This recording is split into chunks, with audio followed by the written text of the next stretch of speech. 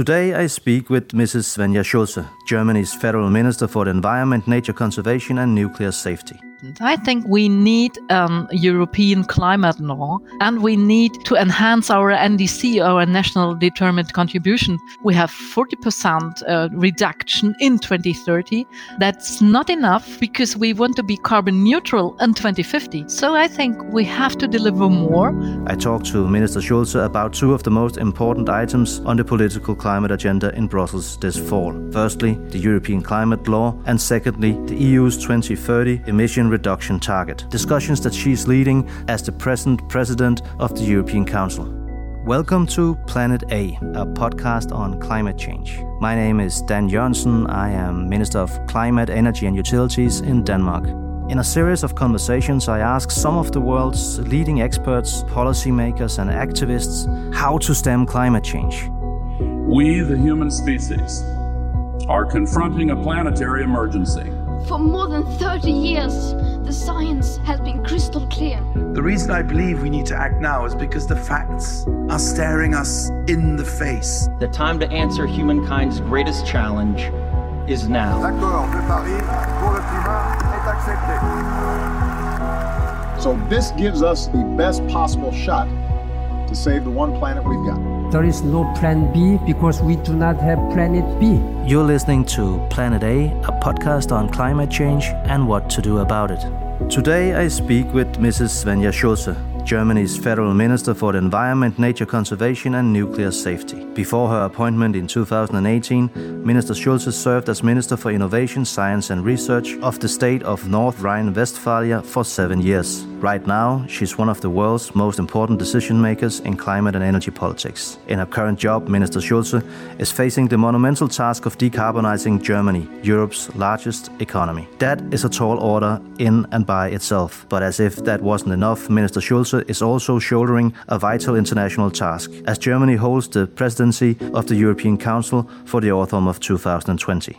The German presidency comes at a crucial moment for European politics in general and for climate politics in particular. So Svenja, thank you so much for joining me in this conversation. Yeah, hello, Dan. Let me start by congratulating you and Germany on the very hard work that you're doing right now as president of the Union. It's difficult times for obvious reasons, the COVID crisis. But on top of that, we have a very busy autumn with some extremely important decisions on climate change. So thank you so much for that hard and important work.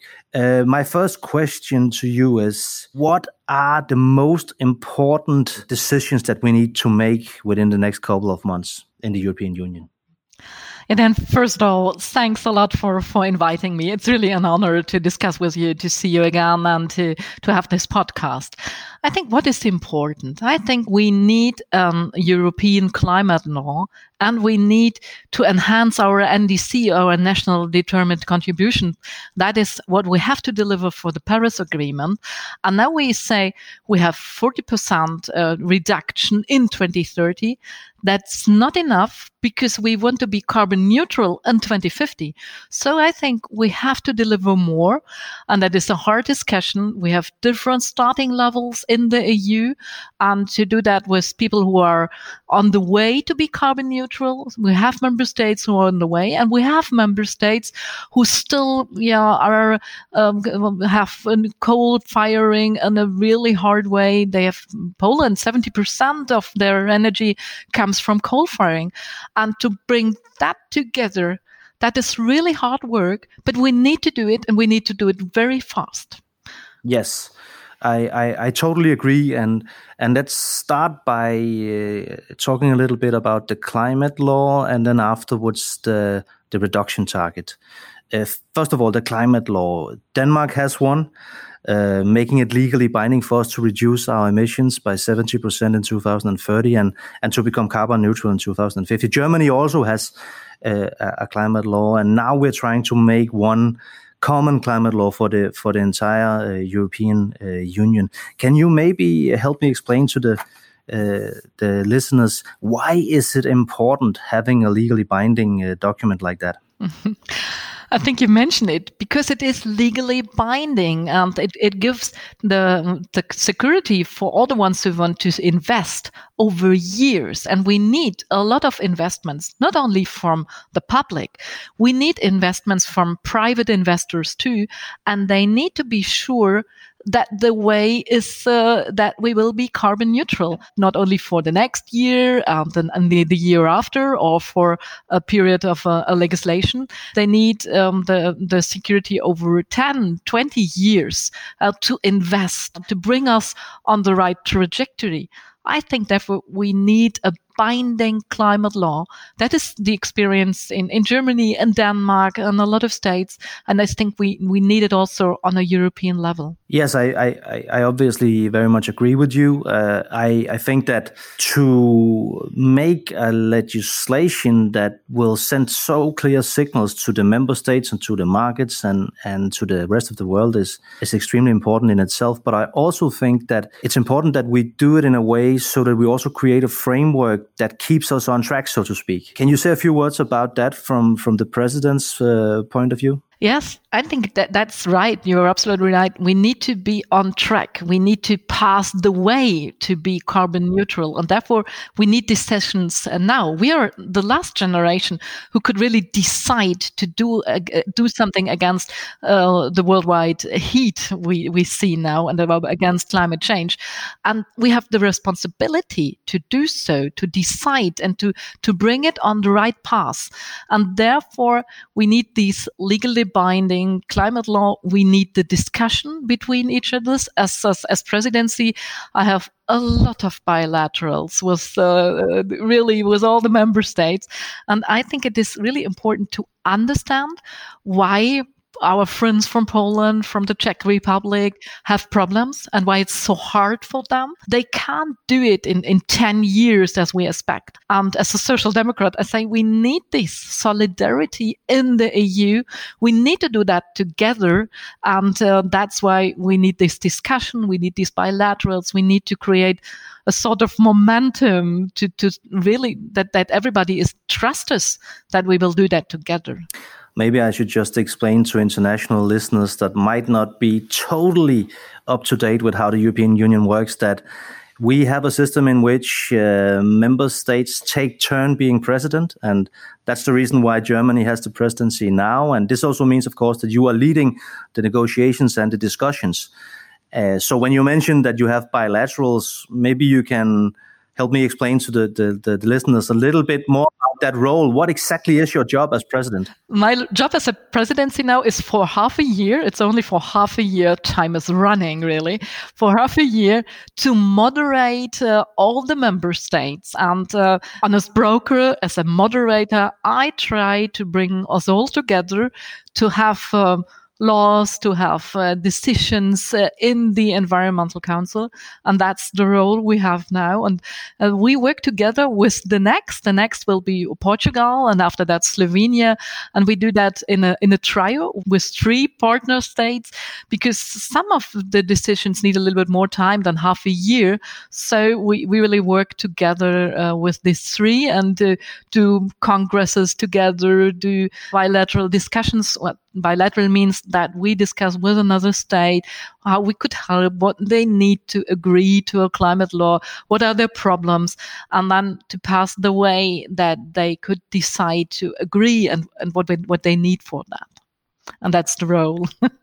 It's a completely, of course, complicated task. It's difficult. There's many interests there. And as you mentioned earlier, also our countries are so different. But I think that I have come to the conclusion that things have changed in a very good direction, in the sense that just 10 years ago, the differences internally in the European Union vis-a-vis climate change issues were much bigger than today. At that time, we still had to even discuss whether or not climate change was a problem and definitely how to deal with it. Now I find that even though we do have differences, and also in the levels of ambition, there's really a willingness to find the compromises. I don't think there's any reason to hide that some Eastern European countries have been maybe less ambitious or more skeptical towards the path that we're now on. But it seems like there's a new way of looking at these things so that it's considered, that green transformation is considered widely as also a growth strategy. Would you agree with me in that? Yeah, I think it is really a constructive discussion. We are not fighting against each other. We are searching for ways how to make it possible. It's not if we do something, it is the way how we do it, in which, how much time we have, what we need to do first. So that is the discussion we have. And I think that is really a step forward. And I think it's because of our people in our member states. They give us the backup. We have a lot of youth on the streets to say, you need to act now. We have the industry, we have the economy who said, we need you to be clear to say us what is the way we have to go. And this pressure from our voters, this pressure is, I think, really good, and it helps us to be in a very fair and open manner to discuss with each other. And on our environmental councils, I think it is really a good way. We accept each other. We know what are the problems. We have a really constructive dialogue to bring that forward. It is really serious and really open. Actually, I also think you can see this if you study how decisions are then made, because it's actually quite rare that we vote about something. Even though there are very strict, specific rules on how to make decisions in the European Union, usually we find compromises. And if you are part of a minority opinion, you know that you are, so you don't need to force a vote. You will actually instead try and get some of what you want into the final agreement so that everybody can support it. And I think that's also the case with the climate law that we're negotiating right now. And then we make a lot of progress. If you see it 2-3 years ago and see it today, we make a lot of progress in mobility and energy. We have more together in these fields. We know that we need wind and solar power. We know that we need public support. So we have a finance framing that is better than years before. We have the European Green Deal as a frame that everybody agrees. So I think that the setting around us is really good. Oh, I agree. Now, of course, the big controversial topic right now is whether or not we should increase the EU's 2030 target. Compared to 1990, right now the target is to reduce by 40%, as you said earlier, but some countries argue that it needs to be much higher. Denmark has argued 65%. I think Germany has said at least 55%, and the Commission also proposed at least 55%. So how do you see these negotiations moving along? As you said, we are in a hurry, and we need to make this decision within a few months, because we also need to tell the United Nations how much we want to increase our target. As you mentioned, we need to pledge an NDC, and this is the number that we're talking about when we say NDC. I'm in the role of a moderator. I have to bring that together. And if I see what the Commission proposed to us, at least 55%, the Parliament said 60%. And we have a lot of member states who are not really convinced that we need more than we have today. To bring that together, I think we make really big steps in the last meeting. We make steps over the last months. But I think that there are really good arguments to have this at least 55% and go with that in the negotiation in the Parliament. I'm not sure if we reach that. I think it would be good to have, if we could get more than 55%, it would be fantastic. But I'm not really sure that it's possible. And I would be very happy, really very happy, if we get the 55% in December, at least 55% in December. Yeah, I think if you look at the countries that have stated how much they actually want, I think there's around 11 or 12 countries now saying at least 55%. I think only 2 countries saying more than that, Denmark being one of them. But then, of course, the rest of the countries are below that. So there is still tough negotiations ahead. Also, I think it's important to remind listeners that even though the Council normally takes decision, at least in theory, by co-decision in these issues, really it's difficult to see this not being a unanimous decision in the end. Because an NDC, which is what the European Union pledges to the United Nations, historically we make this as unanimity decisions. Would you agree to that? Yes, I would agree, and I think we have very good arguments from the Commission to do so, to have at least 55% target, because they make an assessment. We call it impact assessment. It is really an in-depth assessment of the environmental, of the economic, of the social impacts of a 55% target. And that impact assessment concludes that an increased to at least minus 55%, that would be economically beneficial for the EU. And I think that is a really good argument, that we could say it don't hurts you. It is not bad for your economy. It is beneficial for all of us, and that's the way we should go. It is good for the environment, as it's good for social impacts, and it's also good for the economy, because we have a worldwide change. The Paris Agreement is not only for Europe, it is a worldwide agreement, and we see China pledges that they want to be carbon neutral in 2060. Japan said in 2050. South Korea is on the way. California. We have a lot of states who now say we want to have more, and the EU has to deliver. We are so good in technical things. We are so good with our system of education. We could do. We are able to do. We have all we need to reduce CO2, and then we have to do so. Obviously, this is so important that we have this target, but it's also fair to say that this will only be the first step, because then we'll have the legal framework, the climate law, we'll have the target. But then how to actually achieve the target is a different matter, of course, and we'll need legislation on European level there also. Can you maybe, and that will be my last question, because I know that you're so busy, but can you maybe say a few words about what are then the next steps? I think we should agree in December on the target. That is very important that we have that target, and then it goes to our environmental council. Dan and I, we are in the environmental council. There we will decide the climate law with the target.